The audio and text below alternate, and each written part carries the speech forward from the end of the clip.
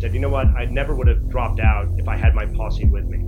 And so Debbie, back in her early to mid-20s, had this idea along with a couple of others, what if we set up an institution, set up a foundation that brought really talented, high leadership potential kids together from backgrounds where they wouldn't necessarily have access to top-tier educations, group them together in groups of 10, a posse, and put them off on a full ride to some of the nation's top universities. And so that's what the Posse Foundation.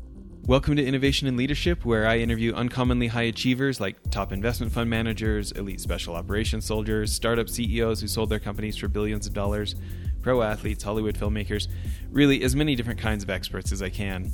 The whole idea is to hear how they did it and then what advice they have for the rest of us that can be applied to the organizations we're trying to grow and innovate. Thanks for listening, and I hope you enjoyed today's show. This is part 2 of our interview with Geoff Tuff. Geoff, I didn't even ask in the first part, what's your official title at Deloitte? Well, my official title is a reasonably simple one. It's principal in our Deloitte consulting business. And I have a lot of sort of subtitles and roles and what have you, but that's my title. Okay. So we're talking about your new book that comes out in September, Provoke. And anybody who missed part 1, please go back and hear about what we've covered in that already. But can we do kind of a quick overview of kind of the middle of the book, the part 2 on the fatal human flaws, and then let's hear about some of the stories? Yeah, so I hope this will be quick, but the beginning of the book actually addresses the reality that we are these days, and I would say this is increasingly true over the course of the last, call it decade or so, we're increasingly living in a world impacted not by linear change, but by exponential change, which means that we need to consider a much wider range of possible outcomes as we look to the future than we have historically. It doesn't feel natural to do that because most of what we've learned over time is about, literally as human beings, we think in a linear way and we imagine the world in a linear way. It's how we're genetically coded, but we need to be able to start thinking exponentially. The challenge that we've got is that partly because of individual natural human biases and in part because of organizational tendencies, even if we recognize we have to have this really wide, call it playing field or consideration field or what have you, as we look forward and consider a range of different outcomes, we unintentionally layer on more and more blinders to our point of view to the point that we actually get back to really just considering one dominant version of the future and one dominant path forward. And the types of biases that I'm talking about actually are ones that are well known to any student or non-student of behavioral economics, things like availability bias. We tend to overweight information that we have easy access to, or status quo bias. We tend to believe that things staying the same is better than things changing. And I won't take you through all of them right now, but it's an important setup to the rest of the book, because unless we can actually understand when we're being impacted by those biases, and unless we can increase the cognitive diversity in our organizations, which usually comes from actual diversity, then we're not going to be able to consider the entire field of vision that we need to, and then be able to act in the way that we need to provoke the future we want. So, okay. Well, so how much do you want to go into more of those, or can we talk about Deborah, or where do you want to go next? We can go wherever you'd like. That's the general premise. I think to go deeper, I'd have to start enumerating them, and no, that may. I think that's a good premise. Yeah. So anyway, the premise is that we unintentionally layer on those organizational blinders, and so the question is, how do we get rid of them? It's interesting for me. I feel like a lot of people are familiar with some of that stuff from like Daniel Kahneman's work or stuff like that. But for me, like, I'm such a Warren Buffett nerd. I feel like I have to bring him up on every episode of the show, right? But his partner, Charlie Munger, has really done some interesting work taking that stuff and applying it to the investment world. At our fund at Greystoke Investments, we really try to push back on ourselves, and it's partially because Charlie Munger is so harsh. He's so harsh. Or just honest. Honest. No, he's harsh. He's a harsh guy. He's harsh about his honesty. And so I feel this like gut check of like, oh yeah, like, I don't know. Am I giving myself a pass too easy on things? Like, do I need to think harder?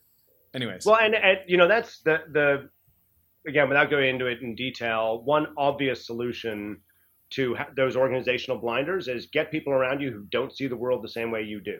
And I know Charlie Munger and Warren Buffett are longtime friends. They may see the world in similar ways, but for whatever reason, he's an ability to challenge challenge Buffett and everyone else around him that actually is that cognitive diversity that forces you to really consider, are you acting with these organizational blinders, with these individual biases? Well, it's interesting. He talks about, because he's very widely read, and he talks about this idea of having a mental lattice work, where he is intentionally and consistently, you think about the innovation principle of like how many innovations are found on things that are the opposite end of the universe from the group think I belong to, right? Yeah. And he essentially invents that for himself by this mental lattice work of all the different types of information he consumes and uses to challenge himself, and, you know, is obviously a big fan of Kahneman, but also people like Nicholas Taleb and some of those folks, right?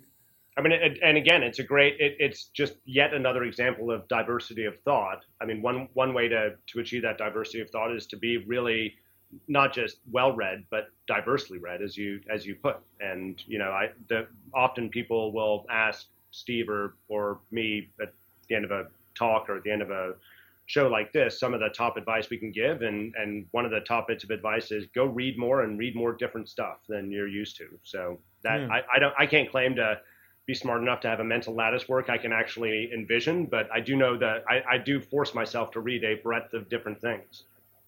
Well, quite frankly, it's part of the reason I started the show is, you know, probably my favorite innovation book out there is the Stephen Johnson, Where Good Ideas Come From. Mm-hmm.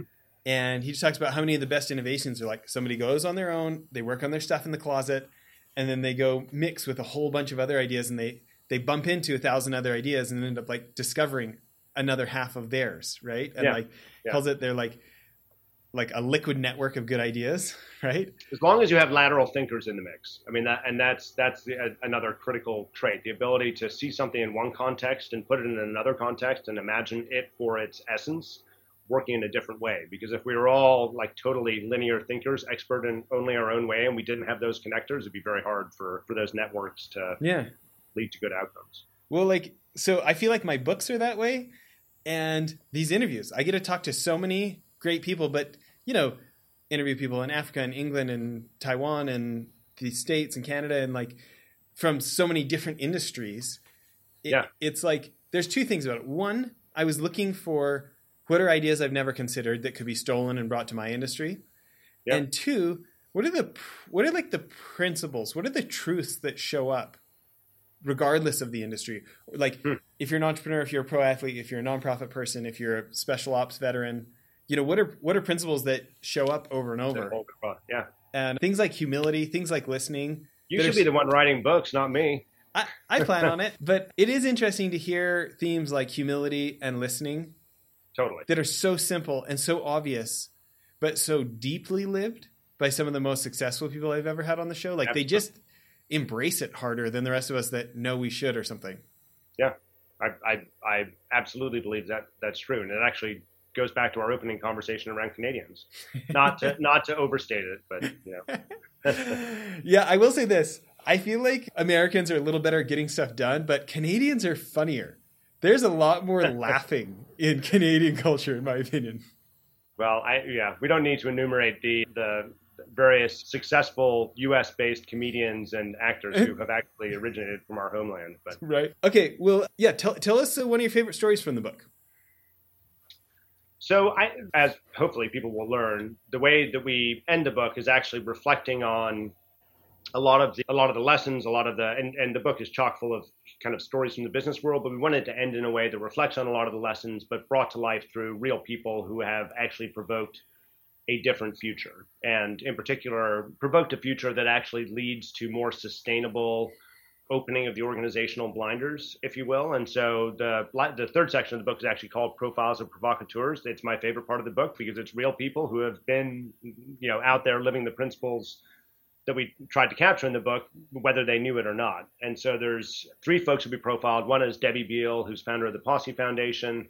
Second is Ryan Gravel, who has actually done a number of different things, runs a number of startups out of the Atlanta area, but he's known as, quote unquote, the Beltline guy, the guy who envisioned a different way of being in the city of Atlanta and opening up a lot of green space along the way.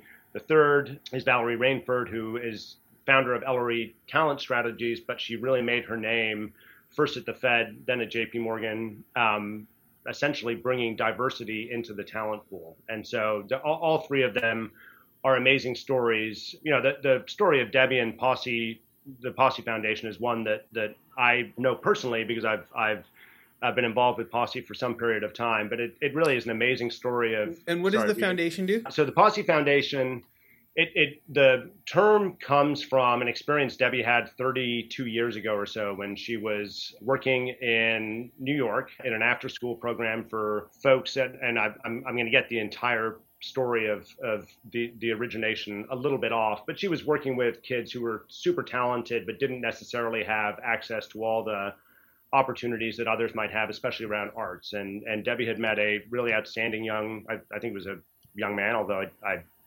don't actually know if it was a man or a woman, but someone who went off to college, should have done extremely well at college, came back, dropped out, came back, saw Debbie and said, you know what, I never would have dropped out if I had my posse with me. And so Debbie, back in her early to mid 20s, had this idea along with a couple of others, what if we set up an institution, set up a foundation that brought really talented, high leadership potential kids together from backgrounds where they wouldn't necessarily have access to top tier educations, group them together in groups of 10, a posse, and put them off on a full ride to some of the nation's top universities. And so that's what the Posse Foundation has been doing for 32 years now, I believe. They've given out over $1.5 billion in scholarship. This past fall, they named their 10,000th scholar that they supported through the education process. And they've now evolved the model. So it's not just about, first of all, finding the high leadership potential kids and then preparing them for college and then helping them through college and their first steps of their career, but in an ongoing way to help them through their career to find access to new, different types of opportunities with the intent of actually changing the face of leadership in the U.S. And it's just a remarkable story, coming back to Debbie, of someone who was constantly just a little bit ahead of everyone else out there and constantly provoking in a way that got others to see the vision she saw and to do the things that she thought might actually lead to a better future, even if she didn't know the entirety of how it was going to turn out. So it's I think hopefully the readers will find all three of the stories are incredibly inspiring stories of people who are natural born provocateurs, whether or not they ever recognized it. Yeah. Can you give us some more examples of like the obstacles she had to overcome or whatever to do that? Well, I think, for the first one, which we write about in the book, was just sending a group of, I think it was actually 5 or 6 largely Hispanic kids to Vanderbilt. And, apparently, even though she had some strong supporters in the Vanderbilt administration, there was a local newspaper that had a headline. I don't know if it was quite this ridiculous, but a headline like 5 Hispanics show up at Vanderbilt. Like that was how unheard of this model was back in the late 80s, early 90s when Posse was being founded. So those are the types of things that I think she recognized, and the rest of the Posse Foundation recognized early on, just what the nature of the hurdles they were going to run into, but they just kept going.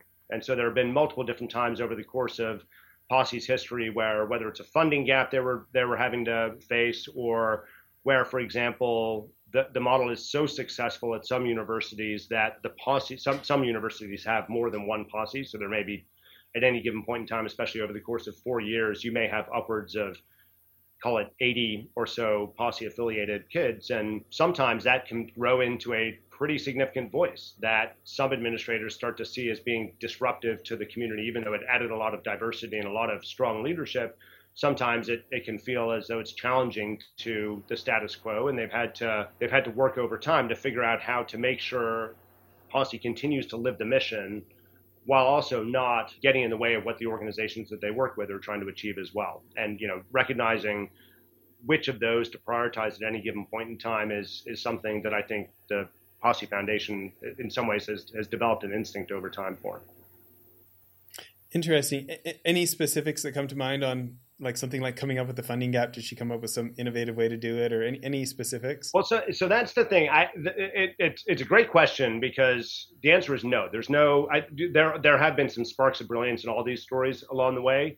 But the thing that inspires me about them is these are not about moments of genius that people have, even though Debbie was actually named a MacArthur Genius Grant. These are not, to be a provocateur does not require sparks of genius. It requires an ability to look forward and act with confidence, even when you don't have all the data. Small steps every day, every week, every month that continue on towards the mission that you're trying to achieve.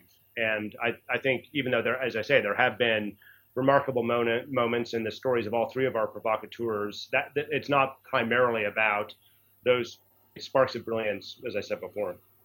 So I'm interested, do you feel like the confidence comes from taking enough small steps that you can get some footing? Or where do you feel like the confidence comes in the face of the uncertainty?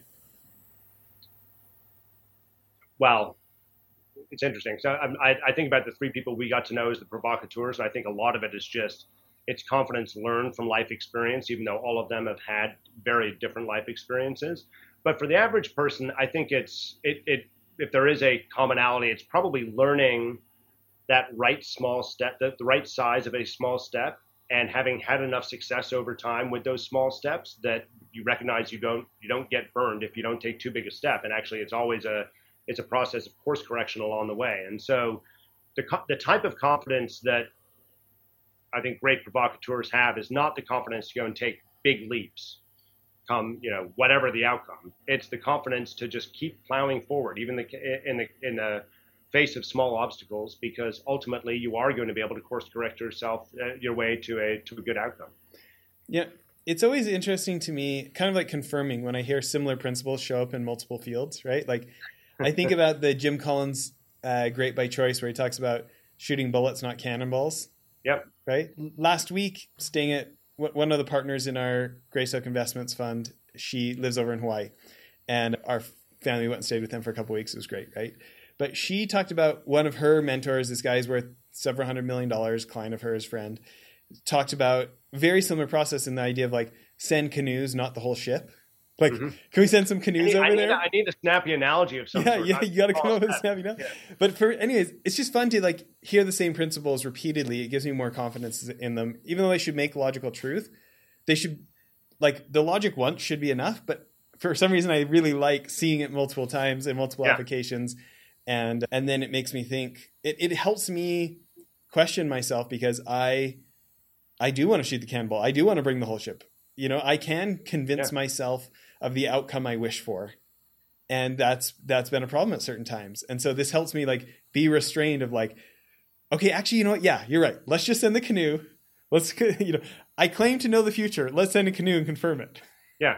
And I think the narrative around what it means to be a successful and innovative leader has shifted over time. At least I hope it's shifted over time. We used to hear these big, bold, audacious stories of people who have taken on the world and disrupted their industries. And yes, there are some of those, but most of the time, actually, innovation successes are the people who send the canoes, not the, what is it? What was the other one? Battleships? Yeah, whatever. Don't send the whole ship, because if we crash the whole ship, we're in big trouble.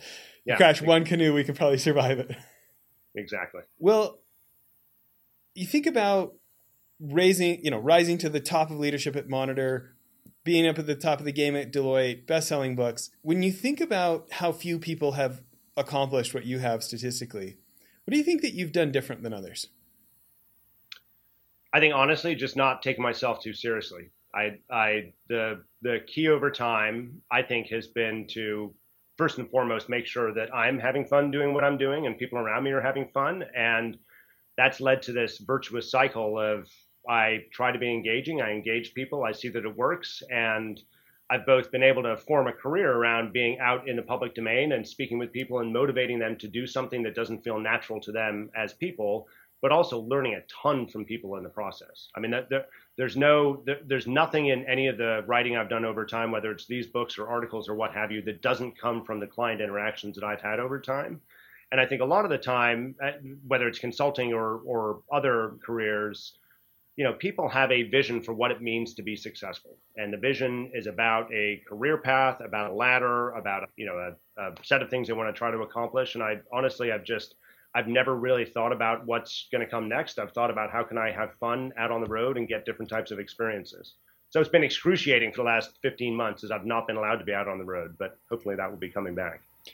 So I'm really interested in this. I think that for me, I feel like that has done a similar philosophy has done really well for me, of like when I'm having a good time, it's magnetic. People want to come have a good time with us. Exactly. Right. And yet at other times I find myself giving into fear, giving into feelings of desperation, giving into all sorts of things that are not fun, and that I'm not operating from a place of abundance, and I'm not as magnetic, frankly. And so I am interested in like cultivating this idea of like making sure that I'm having fun and that the people around me are having fun. And I can get quite task oriented on certain things, you know, as we all can. And like, you know, I'm a nerd for efficiency. Like it's like a sport to me. How little can we invest and get this much profit out the back end? Or what's the maximum profit we can get for this investment? It's like a sport, right? Yeah. But in that quest, I can lose sight of fun and enjoyment, even though it's been such a success pattern for me. Any thoughts about like calming down, slowing down, having more fun and still getting your result? Well, this is going to sound dead obvious, but first of all, go have fun. Like don't spend your entire life working and thinking about the things that you're trying to accomplish in your professional life. I spend a lot of time outside work, especially with my kids and my wife, out seeing jam band music shows. I mean, that's our thing. And so that just having an outlet like that is really important. So I don't know if this is true for everyone, but the time that I find myself receding and getting worried is when I'm too focused on what's to come in the future and how I can be perfectly controlling of the outcomes, which again sounds antithetical to the book that we just wrote. But I think it really is important that we have an idea for how the future is going to unfold, but focus more on the here and now and the immediate next steps we can take, as opposed to how to actually control all the different outcomes. So one experience I had earlier on in my career, and I'm sure many others have had, is thinking forward financially to the ability to buy a certain home or have a certain type of lifestyle. It's incredibly crushing to think 10 or 15 years in advance and think about all the different steps you can take there, other than just to say, yep, that's something I'd like to do at some point. How can I focus on taking the next best step forward and enjoy the things I'm doing in a way that may actually orient me towards that future? And so I think a lot of it actually does come back to the small steps conversation we were having before. Focus more on the smaller steps in the short term and how to have fun along the way, than taking those big steps towards, forcefully bringing about the future that you think you want to have. Yeah, I get a lot of anxiety out of controlling the future. That's not controllable. Yeah, you know? By definition.